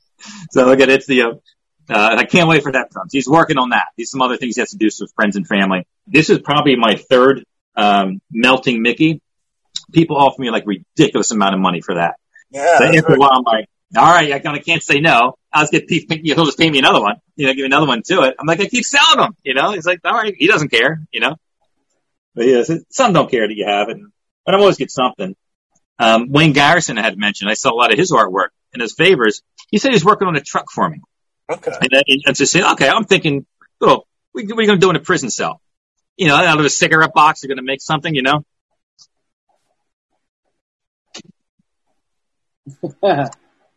made that in prison? In prison. I like it, dude. You're not going to see the inside. The detail is astronomical on the inside. The bottom of it. Last week. This one. Does he sign them? Put a little signature in there? Yeah, on the bottom. On the bottom, it's not, yeah. But from a prison, like the glass, this quote unquote glass is from like a peanut butter jar. The styrofoam top is the styrofoam plate, the food tray. The peanut butter jar glass. The dashboard is intricate. It's absolutely amazing. Me being as ignorant. Like BTK sent origami from BTK. Oh my goodness. That's BTK. This rose is BTK. It's crazy. Get to those trucks real quick. Those trucks were made out of I thought they were made, that was like a kit that somebody sent them. He made that out of like. From the packages, like the sodas come in, the cardboard, the sodas cans come in. Wow. Styrofoam trays. Again, the peanut butter is for the glass.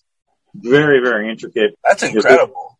So you got some of the what are called the not for sale pieces. That's one of them. That goes to show you what you were saying earlier about some of these people, if they put their mind to positive stuff, like imagine what they would have, like that right there is amazing that they did that with like what they had in a cell, you know what I mean? He's probably the most amazing artist I've seen. Yeah. I mean, I should have kept some of the pieces, but I would rather put a couple bucks in his pocket.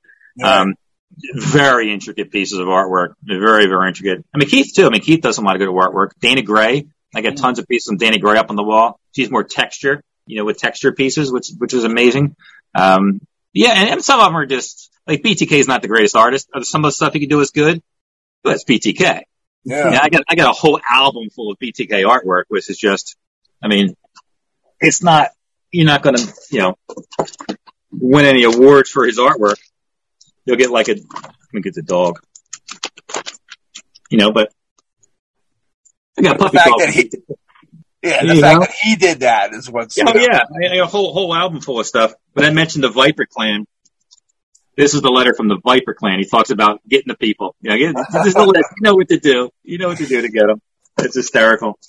So on death row, they have was it 20 hours of just to do whatever they want to do? Like that's when they just do a lot of artwork and such and reading and all that, I'm sure. There's nothing else to do for the most part. I mean, some of the higher profile ones, they can't put in general population. You're going to target. Because you're the person who killed BTK or Dahmer. That guy's still famous. Yeah, that guy's still famous who killed him. There's a notch in their belt. So they can't be put in general population. So what else they're going to do? They got to get a hustle. They got to make some money somehow. If they're not friends and family, because most of these don't have friends and family. Right. To support them. They got to hustle to do it. Keith Jesperson, he got no family, certainly, and doesn't like anybody. I'm one of the few people he likes that I talk to all the time. But he has artwork to sell. That's all they got. Yeah. And they live on commissary, because if you have $10,000 in the bank, what are you going to do with it on death row or in a prison? You got good commissary. You can trade, hey, I'll trade you this, and this for this, coffee and things like that, or cigarettes you buy at commissary. Some people, like in San Quentin, they're allowed quarterly packages. Like, one of the school shooters, Eric Houston from the Lyndhurst school shooting. Look to him multiple times a week. He's always sending letters. As you can see, here's a check from San Quentin from Eric Houston.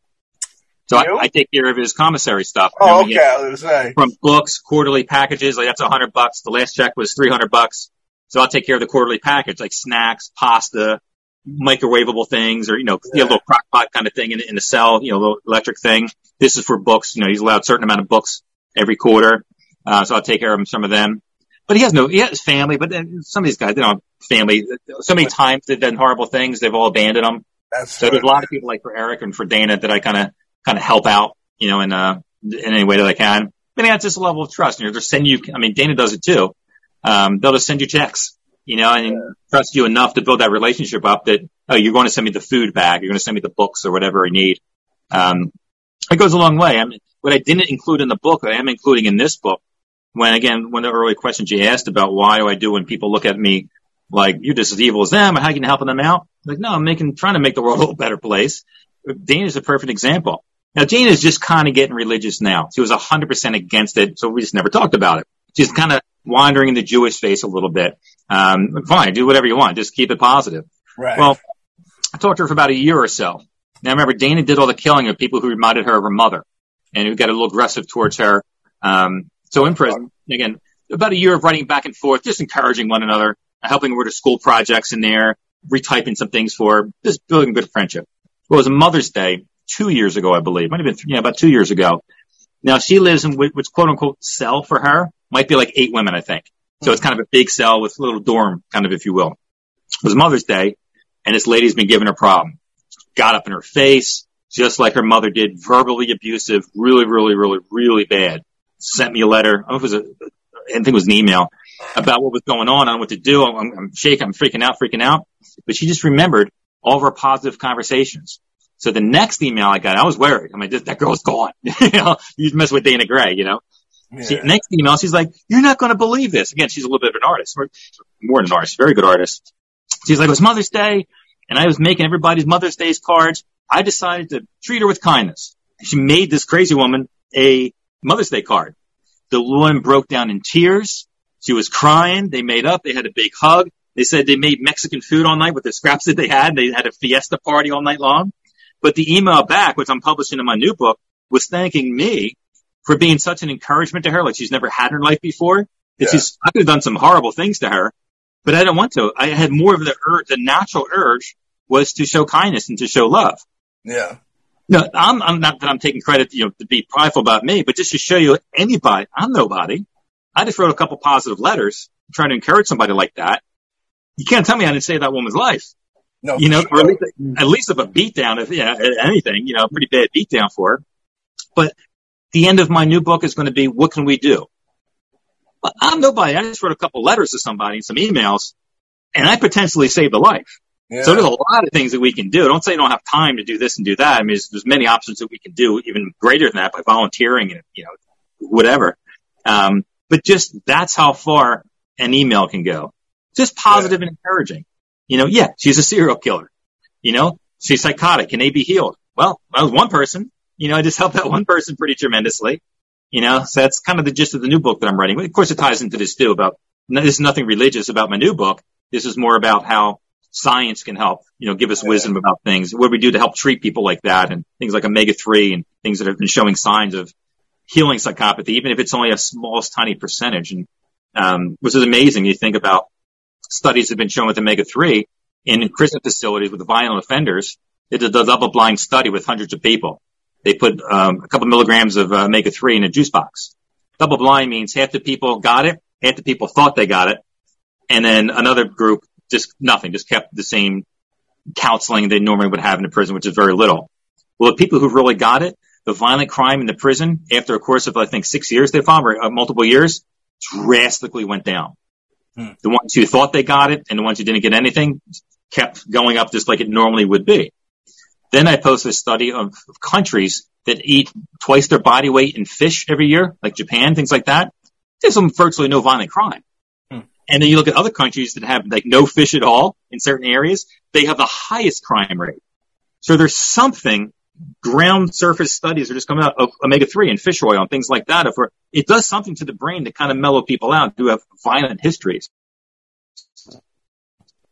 So there's no cure, of course, but with that and another positive thing I'm posting or writing about is psychopaths cannot be deterred by punishment or the threat of punishment. They're going to thrive off it or they don't care. The part of the brain doesn't work.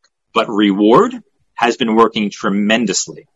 There's prison studies, Norway prison, or prison in Norway, Halden prison, has now dropped down below 20%. I think it's like 17% recidivism rate now. When here in America, we're like 70% because they're not punishment minded. They're reward minded. It's almost a little community in their prisons. It's still walled up and you're still, blocked off in solitary confinement and things like that, but it's more reward based. The prison guards, they're trained in communication. They're in kindness and in therapy and things like that. Not just like here in America, we got to learn how to shoot a gun in self-defense, and that's punishment minded. Yeah. So you get rewarded. You do good. Oh, you get more TV time. You get the PlayStation. You get this. The recidivism rate is tremendous. North Dakota, they just went up there and did a tour a couple years ago. Now, guess who has the lowest recidivism rate in America? North Dakota, because they're getting away from the punishment minded aspect of it. And now the repeat offenders are dropping, the rates are dropping tremendously. So we're coming to find out in violent offenders that, I don't want to say reward, like you get ice cream every day, but not the punishment minded. Reward minded has doing drastic changes as far as healing them and training their minds a little bit of a different way. It's going to be a hard sell. It is a hard sell to a lot of other facilities. I know here in Jersey and Pennsylvania, they also took the tour up Norway. They didn't buy it. Like we can't, the leadership, and when they came back, our politicians aren't going to buy this. You just killed my entire family, a school shooter. And you're going to send them to Club Med? So they'd be punished? I get it. Right. But long term, who do you want coming again? Who do you want leaving the prison? Somebody twice as evil or somebody rehabilitated? If that's what we have to do, then we should look into a little bit more of that. So that's a big part of my book that's going to come out hopefully by the end of the year of opening people's minds in a different way. Yeah. It's amazing studies that have been coming out and by numerous people. So yeah, it's crazy. You got to treat trauma with kindness for sure. You know what I mean? Mm-hmm. So, there's just some people that need to be locked up. They need to be punished or they keep doing, there is that still, but we also have to open up this door because it's proven to work. Because if you go from 70% recidivism within 5 years of being a repeat offender, 70% down to now 17%, there's something to that. Right. You know, and you might say, oh, it's Norway. Well, North Dakota's doing it too. You know, and as prisons are following this model, they're saying that it does work. Yeah. Getting people to buy into that, that's a whole different story. Are you a believer in the death penalty? What do you feel about that?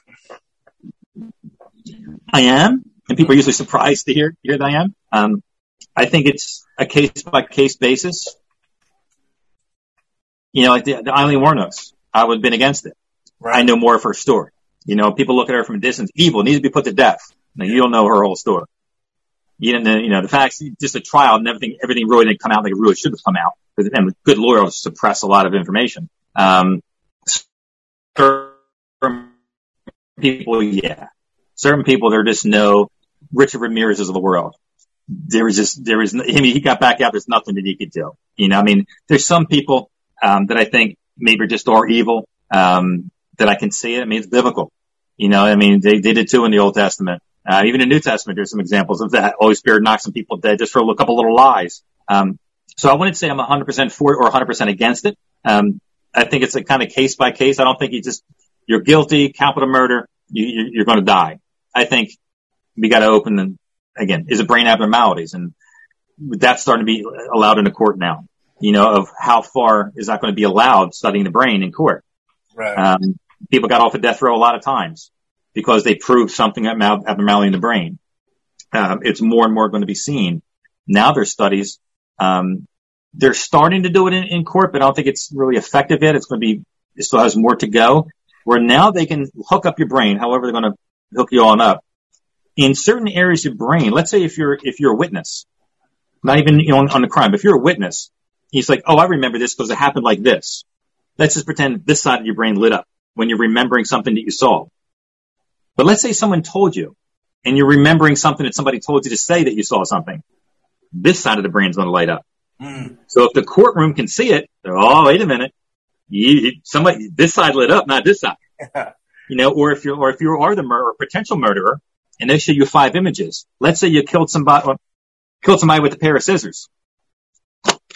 This side of your brain lights up and you see something familiar. The 4 other images that you've seen you didn't kill with, this side of the brain lights up. So when you're looking at 5 images, and when you come to this one, boop, boop, boop, boop, boop, boop, boop, boop. Again, is it provable in law?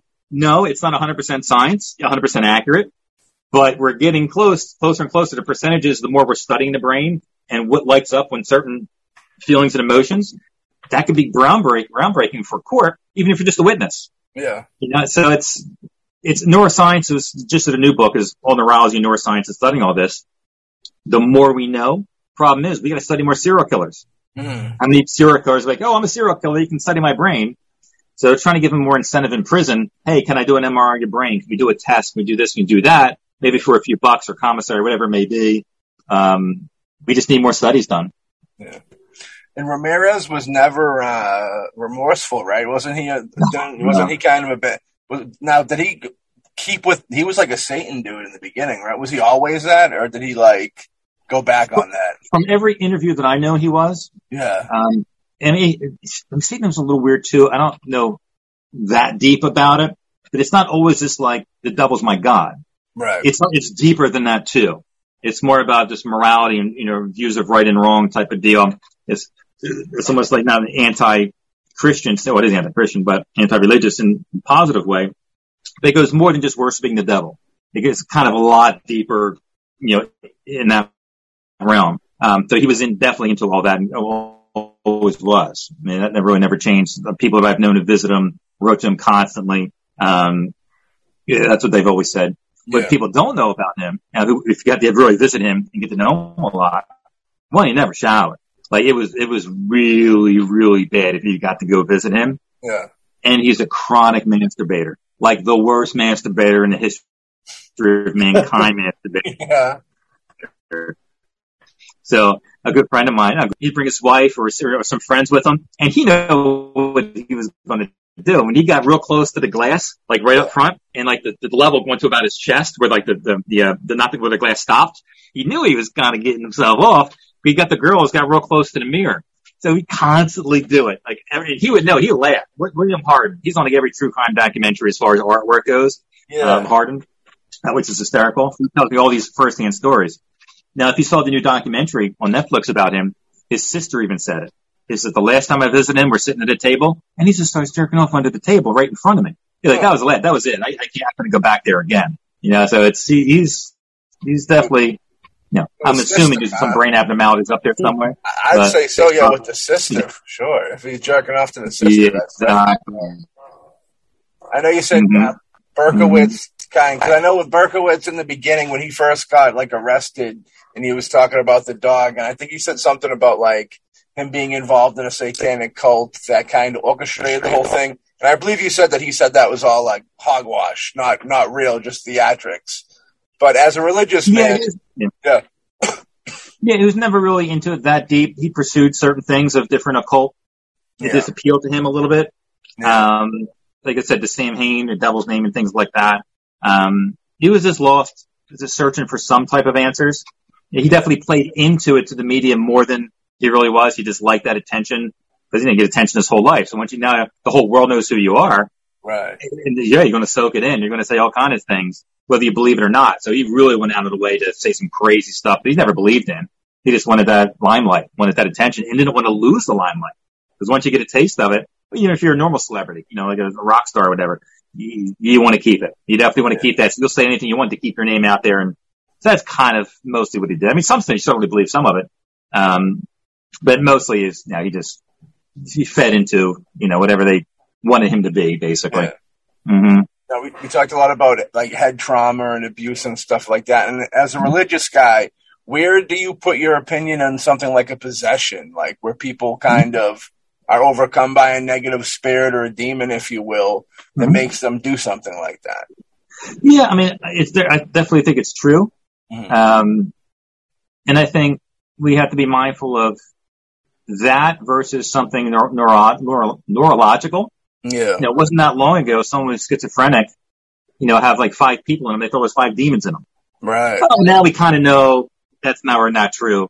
But you just don't know. I mean, the Bible is very clear. Satan just doesn't have a pitchfork and horns. He comes as an angel of light. Right. So you don't necessarily have to be possessed by somebody. Ooh, ooga booga. All he cares about is you don't find Christ. All he cares about, you don't find Jesus. Yeah. You can be positive thing. Oh, no, I want to teach you skydiving today. Well, I think I'm going to go skydiving today. Anything to keep you distracted. Doesn't have to mean you're going to go kill people. He just cares that you're not going to heaven. So anything it takes. Now, if he possessed somebody here in America, and, there's some lunatic, that you would lock up in a mental ward, it's blatantly obvious that probably some kind of demon or something, if he's really lunatic-wise, then he's taught. It's the jig's up. So he's more, I believe, I think the biblical explanation is he comes as an angel of light. He'll distract you in subtle ways. A little whisper in the ear. You're about to find truth over here. It's check out this apple over here. This tree, check out this girl. Oh, look at a rack on her. Let's go this way. And we're all idiots. We're very suggestible. Oh, okay. Get over here. Yeah. And think, even in our own minds, we all have thoughts. I think we're all tempted, whether we know it or not, to where do our thoughts come from?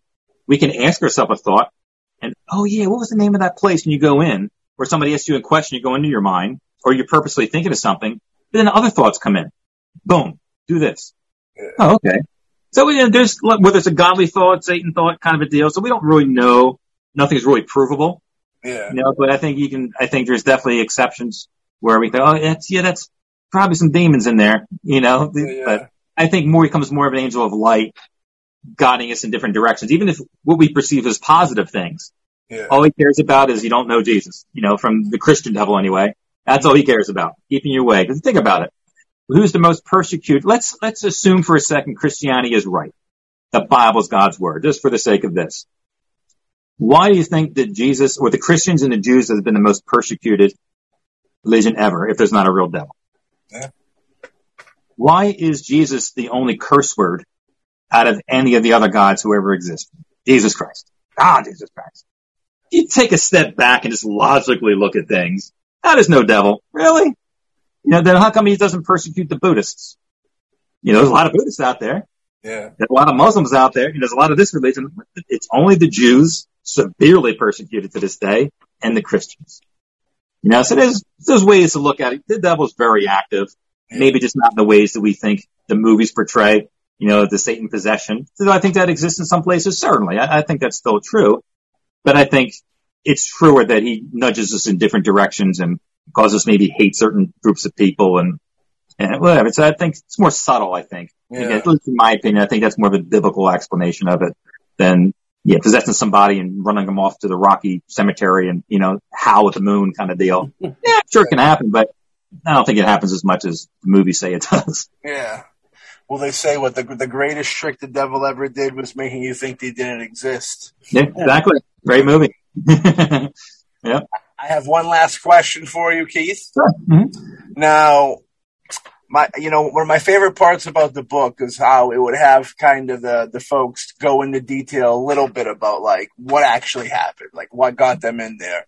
And when reading on the Mark David Chapman, that chapter, something stuck out to me that really kind of stuck with me. And it was when he was describing when he shot Lennon. Mm-hmm. Two things, actually. Like he says something about how when they made eye contact, and you could see a little something in Lennon's eye about how he was curious about the fact that, I seen this person earlier today. Kind of like he got to feel like something was up. Thought that was very incredibly creepy. And then the next thing that I thought was even louder in my head was after he shot Lennon, the door guy told him to leave, which I thought was very weird. Now, my question is, I don't know if you're a conspiracy guy, and I know there's a lot of people that probably wanted Lennon dead. Do you think, what's your take on him maybe he was supposed to leave but didn't, and maybe he took a fall for something? Maybe there was more people involved. What's your take on that? I don't personally believe that. Yeah. So the doorman didn't say leave. The doorman grabbed him and knocked the gun out of his hand and, restrained him too. Yeah. It wasn't just like, leave. No, he grabbed him, got the gun out, tackled him down, and he just didn't leave. There's no reason to. It's almost where my job's done. That was his, and from the book he was reading and Catcher in the Rye, whatever the book was. Yeah. It's similar to when you have a mindset that we can't quite grasp because our minds don't work like that. Mm-hmm. Similar to the mindset the guy I'm writing about now, Yuma Saki, when I asked him, when you decided you're going to kill her, can you get me inside your mind of what you were thinking? Did you think about getting caught? How are you going to get away? And then right up until you got caught, like the night of the murder, like after the murder, directly from the murder, he went to the diner and ate and was hitting on the waitress. He saw a hotel out back and thought God put this girl in front of me. Oh, it's a great book. Wait, this is a crazy story. Nice. And thought, God put her in my past so I can have sex with her, because the whole thing was trying to have sex with a woman. And then he said something, girl ran away. So God doesn't give me anything. You just killed the dude and thought you killed two people. And so I was like, take me in your mindset of, and he went to sleep that night, woke up and the cops were basically at the door. But what was your mindset? Were you thinking about getting caught, not getting caught? He's like, when you have nothing to lose, in my mindset, you don't think of anything like that. You don't care about getting caught. You don't think about getting caught. You don't even think about getting away. You just go back to everyday life of, I have nothing to lose. I have nothing to lose. I have nothing to lose. Now, what was in Chapman's mind, I don't know. So I'm going to get into details about that. It doesn't really talk at all about that pretty much anymore. But it's impossible because we don't have that mind of a psychopath or somebody who's that type of, whether it's autism has been abused or an abnormality. We can't. Oh, if I was in that position, I would have did this, or I would have never went to eat after I killed. Right. We can't put ourselves there. We can't. Right. Or they don't have what we have up here. They don't have certain things, and we just can't do that and can't comprehend what he was saying or what he was thinking. So in his mind, like, I don't think it was a conspiracy. I think it was just him, and shot him. And again, if you have nothing to lose, or if you accomplish what you set to accomplish, how warped as that is, you're not thinking about running away. You're not thinking about hiding. You're not thinking about getting caught.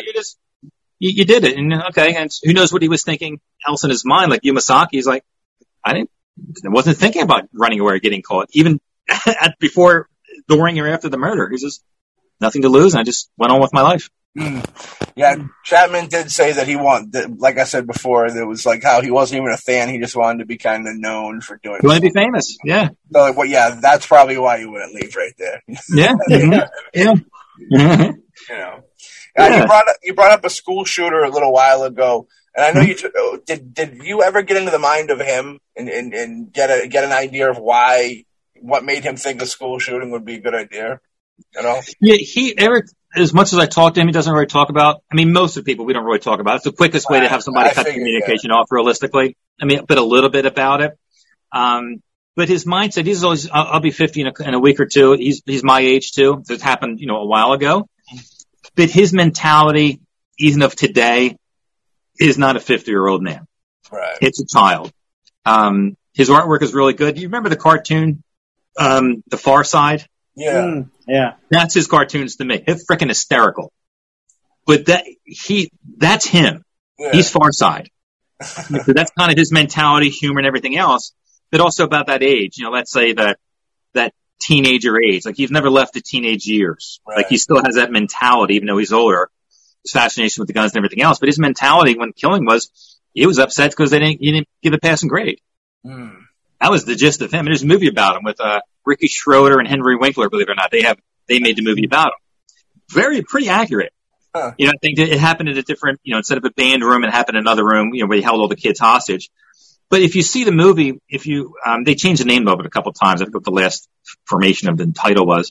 I can send it to you. I'll send it to you in a link afterwards.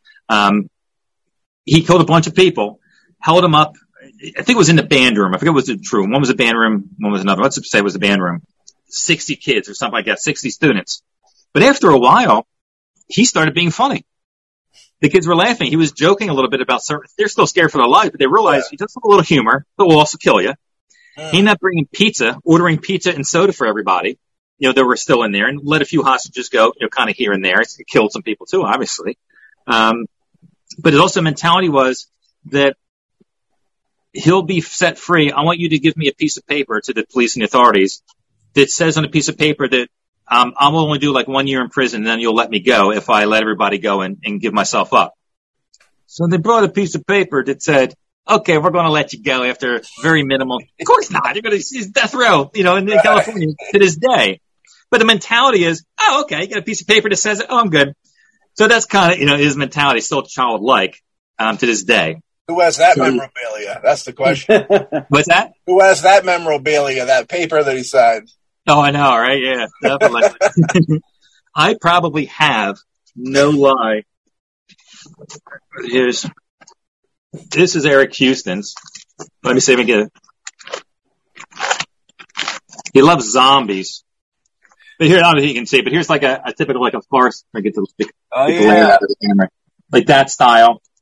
But here you can see, there's a whole book. This is the first piece he sent me. Terminator.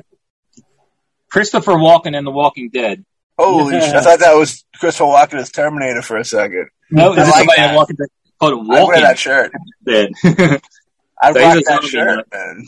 He's always sending me books after he reads them. I got tons of, but there's just probably 100 pieces of artwork just from him alone. You can see just that. I know, like, BTK doesn't want his stuff being seen that much, but has anybody ever had interest in maybe like a coffee table book of their artwork released or something like that? I've talked to a few people. Yeah. Like Haddon Clark. I don't know if you're familiar with him, the cross-dressing cannibal. I must have I think I have 60 pieces of his artwork. I'm trying to get him to do a recipe book. He's a great cook. Yeah, whether it was from the Navy he started, he gives me recipes. Like even in here, even in these letters, this 4 or 5 page letter, I told him I was, trying to get a good nacho cheese or cheddar cheese dip. He gave me it's 2 main ingredients: beer and cheddar cheese. If you group the roux, make the roux first, so I got tons of recipes from him. I'm not sure. I'm trying to talk him into it. He got to do a recipe book or something. His artwork's pretty good. I mean, most of it's about little girls. Yeah. Doing sign language. He knows sign language. It's mostly that, whether it's very pornographic, or usually something nice, like this is the sign for bear. But it's creepy because you ate little girls and you killed little girls, but there's a little girl in the artwork, like most of his artwork, like the vast majority of it, like maybe the Philadelphia Eagles. I'm in Philly.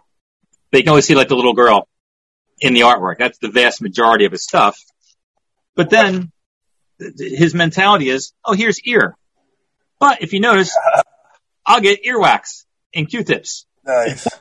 Or send me his miniature toothbrush or hair from his head, or a popular thing to do is the handprints and the footprints in coffee. They'll send me like the handprints or the footprints, and Yeah. you can imagine what else it gets sent to me sometimes. When we see, you know, serial killers do artwork of like kitty things, do you think that's them trying to be creepy, or do you think that that's almost like they got shut off at a certain age because of the trauma? What do you think, like, this style comes from? With Haddon, my heart breaks for him in one aspect. Since a very infant, his parents did not want a boy; they wanted a girl. Since birth, they have dressed him in women's clothing. So when he got busted, they wanted to show where all the bodies were and some other stuff. He's like, I only tell you if you give me women's clothing. And they dressed him in. There's pictures of it. You can see him dressed in women's stuff, and then now I'm comfortable. Now I can do whatever. But his whole life, he's only comfortable dressing in women's clothing. But so from a young age, he was from that, and just the abuse from, can imagine, you're dressing in women's clothing since you were a baby in front of your friends and everybody else. What kind of abuse and mental, psychological, abuse that had happened with him. He's only told me little bits and pieces growing up. You kind of understand why he turned out to be a little lunatic, a little psychotic. But once you get to know him and hear these guys' stories, it's like, man, my heart breaks for the victims. Don't get me wrong. I'm trying to make that point, the chapter in the book, what about the victims? I'll make it abundantly clear. Yes, my heart breaks for you a lot more than these people. But my heart still breaks for these people because you don't know their background, their stories, and why they turn out the way they are. At least the ones with an issue or with an abnormality or being suffered abuse, whatever. So when he draws little girl pictures, because he's identifying with himself with that little girl.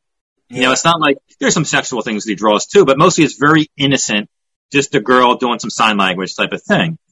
But others are different. Others are just, just weird. I get sometimes just insane artwork of just, vile things sometimes. And sometimes they test you. They'll send something out like a crazy letter just to see, if you're going to respond or how you respond, or are you really want to be my friend or getting to know me really, or just sell the artwork or just sell a letter or whatever it may be. So it usually takes about a year. People ask me about artwork all the time. They're not going to send you any artwork. Maybe you pay them or something like that. Yeah, it takes a long time to build trust with somebody, especially on their end. For number one, they've never trusted anybody their whole lives, not even family. And now some strangers writing you out of the blue, and you want artwork from them? No, you never hear from them again. It takes a long, long time. A lot of give and take as far as, It is, yeah. It's like the Dr. Lecter kind of, thing, right? A little give and take. It's like a testing, a little filling out process. Yeah. And some are quicker than others. And some just want money from you. Hey, can you send me this? Can you send me that? And they see how much they can get out of you. I can, after all these years, you can sniff that out, right away. And some you still send stuff, send them stamps or send them a book, and, send them things that they might need. It's more of a friendly thing, not because they asked, but you offer type of a deal. But once trust is built up, birthday's a great time. I have all kind of crazy stuff. On birthdays, they come in there and, they said it's a trust thing to build up. And then some is not, some is just, what can you do for me? If you, once you can't do nothing for me, then they're just going to stop talking to you. Yeah. And everyone's different, but most part, like I said, most of them, it sounds crazy. They just want a friend. They don't want to talk about murders and crimes and the brain. They just, hey, how's the sport teams doing? How's this? How's that? What's going on in your prison? Oh, so-and-so is getting loud, playing the music loud in the cell over here. They want to vent a little bit or something, but some just want a friend or call me on the phone. Because you don't get, San Quentin's on the phone. A lot of it comes out of Texas, no matter what facility is. My communication center is over here. So you never know. You just know it's from a facility. You don't know who's going to be on the phone until they say, hey, it's me. Like, okay, cool. But just wanted somebody to talk to as a friend. And I said, hopefully in my part, yes, it's cool. That warped side of me still likes, hey, I just talked to BTK. I just talked to this. Yeah. But in reality, I'm just trying to do my part, I guess you could say. And how are we going to heal these people? What can we learn about psychopathy? What can we learn about a criminal mind? How can we heal them? Can we heal them? Can't we heal them? How we can prevent this from being in the mother's womb. What can we tell the mother before your kid turn out to be a psychopath, or a violent offender, wisdom into that. So, that's kind of what the new project's going to be about. And maybe I'll come on again once the new book's out and we'll talk about that one. We'd love that. Yeah. Mm-hmm. They're rock stars, but just some people aren't fans of their music, but they're like rock stars. They're like, what I mean? Like they'll be around forever. Like they've they've carved out their, for better or worse, they've carved out their existence in the world, in like pop culture and everything. You know what I mean? Yeah. Mm-hmm. Keith, this was a fantastic episode. This was a lot of fun, man. Thank you. We definitely want to have you back on. Sure, anytime. You want to tell the folks when the new book comes out, we'll have you back on. You want to tell some folks about where they can get the book? I know it's on Amazon. Follow you. Yeah, Sarah Killers in Heaven, Victims in Hell. Amazon's the best place. Oh, there you go. Paperback, Kindle form. I even did an audio version. I brought an actor in there to do some audio version of it. So now the podcast generation, most people put the pods on in the ear and can listen that way too. Again, it's a great book, I think. Again, it's from a Christian standpoint, examining people who think, or claim to be a Christian, and most of them are when you read the book. Again, it's not a preachy book. It's not saying, you're going to hell if you don't want. I give the foundation of what Christianity is, but really look at the lives of some pretty famous people. There's some horrible things in my personal relationship with them.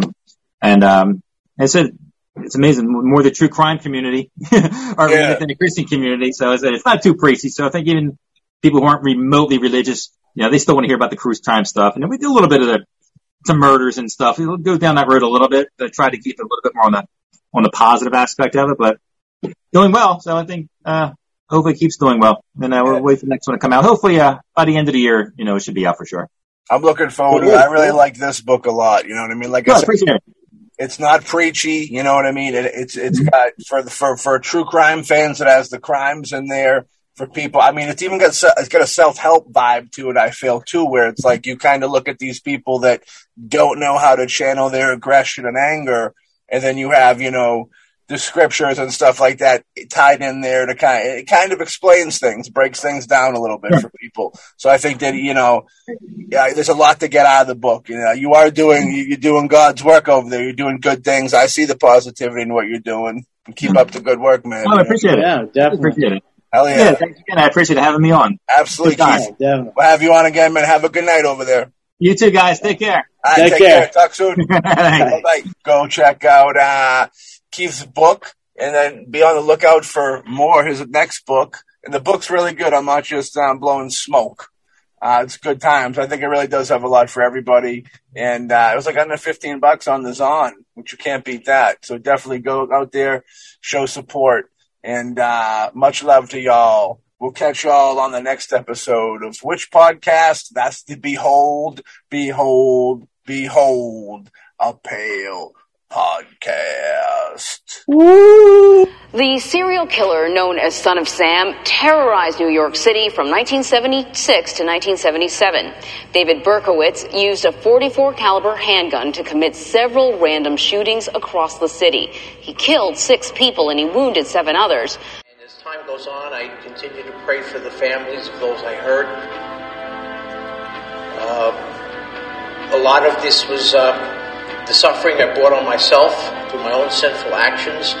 And but God is good. God is good. And He's brought me a long ways. I think in all seriousness and soberness, when I shudder to think what my life would have been if I never came to Christ. I honestly believe that I would not be alive today. I probably would have taken my life because in my times of depression and darkness, there was really no reason to get up in the morning, no reason to go through the day. It was a lot of pain, a lot of mental and emotional anguish and guilt and torment and all these things that I was carrying. And when I came to the Lord, the Lord began to change all those things. Yeah, okay, that sounds easy. That sounds like just words. People can say, yeah, sure, right. I don't expect people to believe me, but that doesn't matter because the Lord is still working through me. And so that's really what counts. So I'm the Lord's servant, and I know what Jesus Christ has done with my life, and I'm so thankful for that. I began to read the Bible. I developed a thirst for the Bible. I couldn't put it down. I was reading it every moment. Every time I was back in my cell, back from my work assignment or whatever, I couldn't wait to pick up the Bible. That verse from Ephesians chapter 3, verse 20 comes to mind, that the Lord is able to do exceedingly and abundantly above all I could ever ask or think. I'm not worthy of these things. I don't deserve this. I don't deserve all these wonderful, wonderful blessings of just knowing that God is using my life for His glory and honor, but to think that at one time in my foolishness and in my, wickedness that I allowed Satan to use me for his purposes.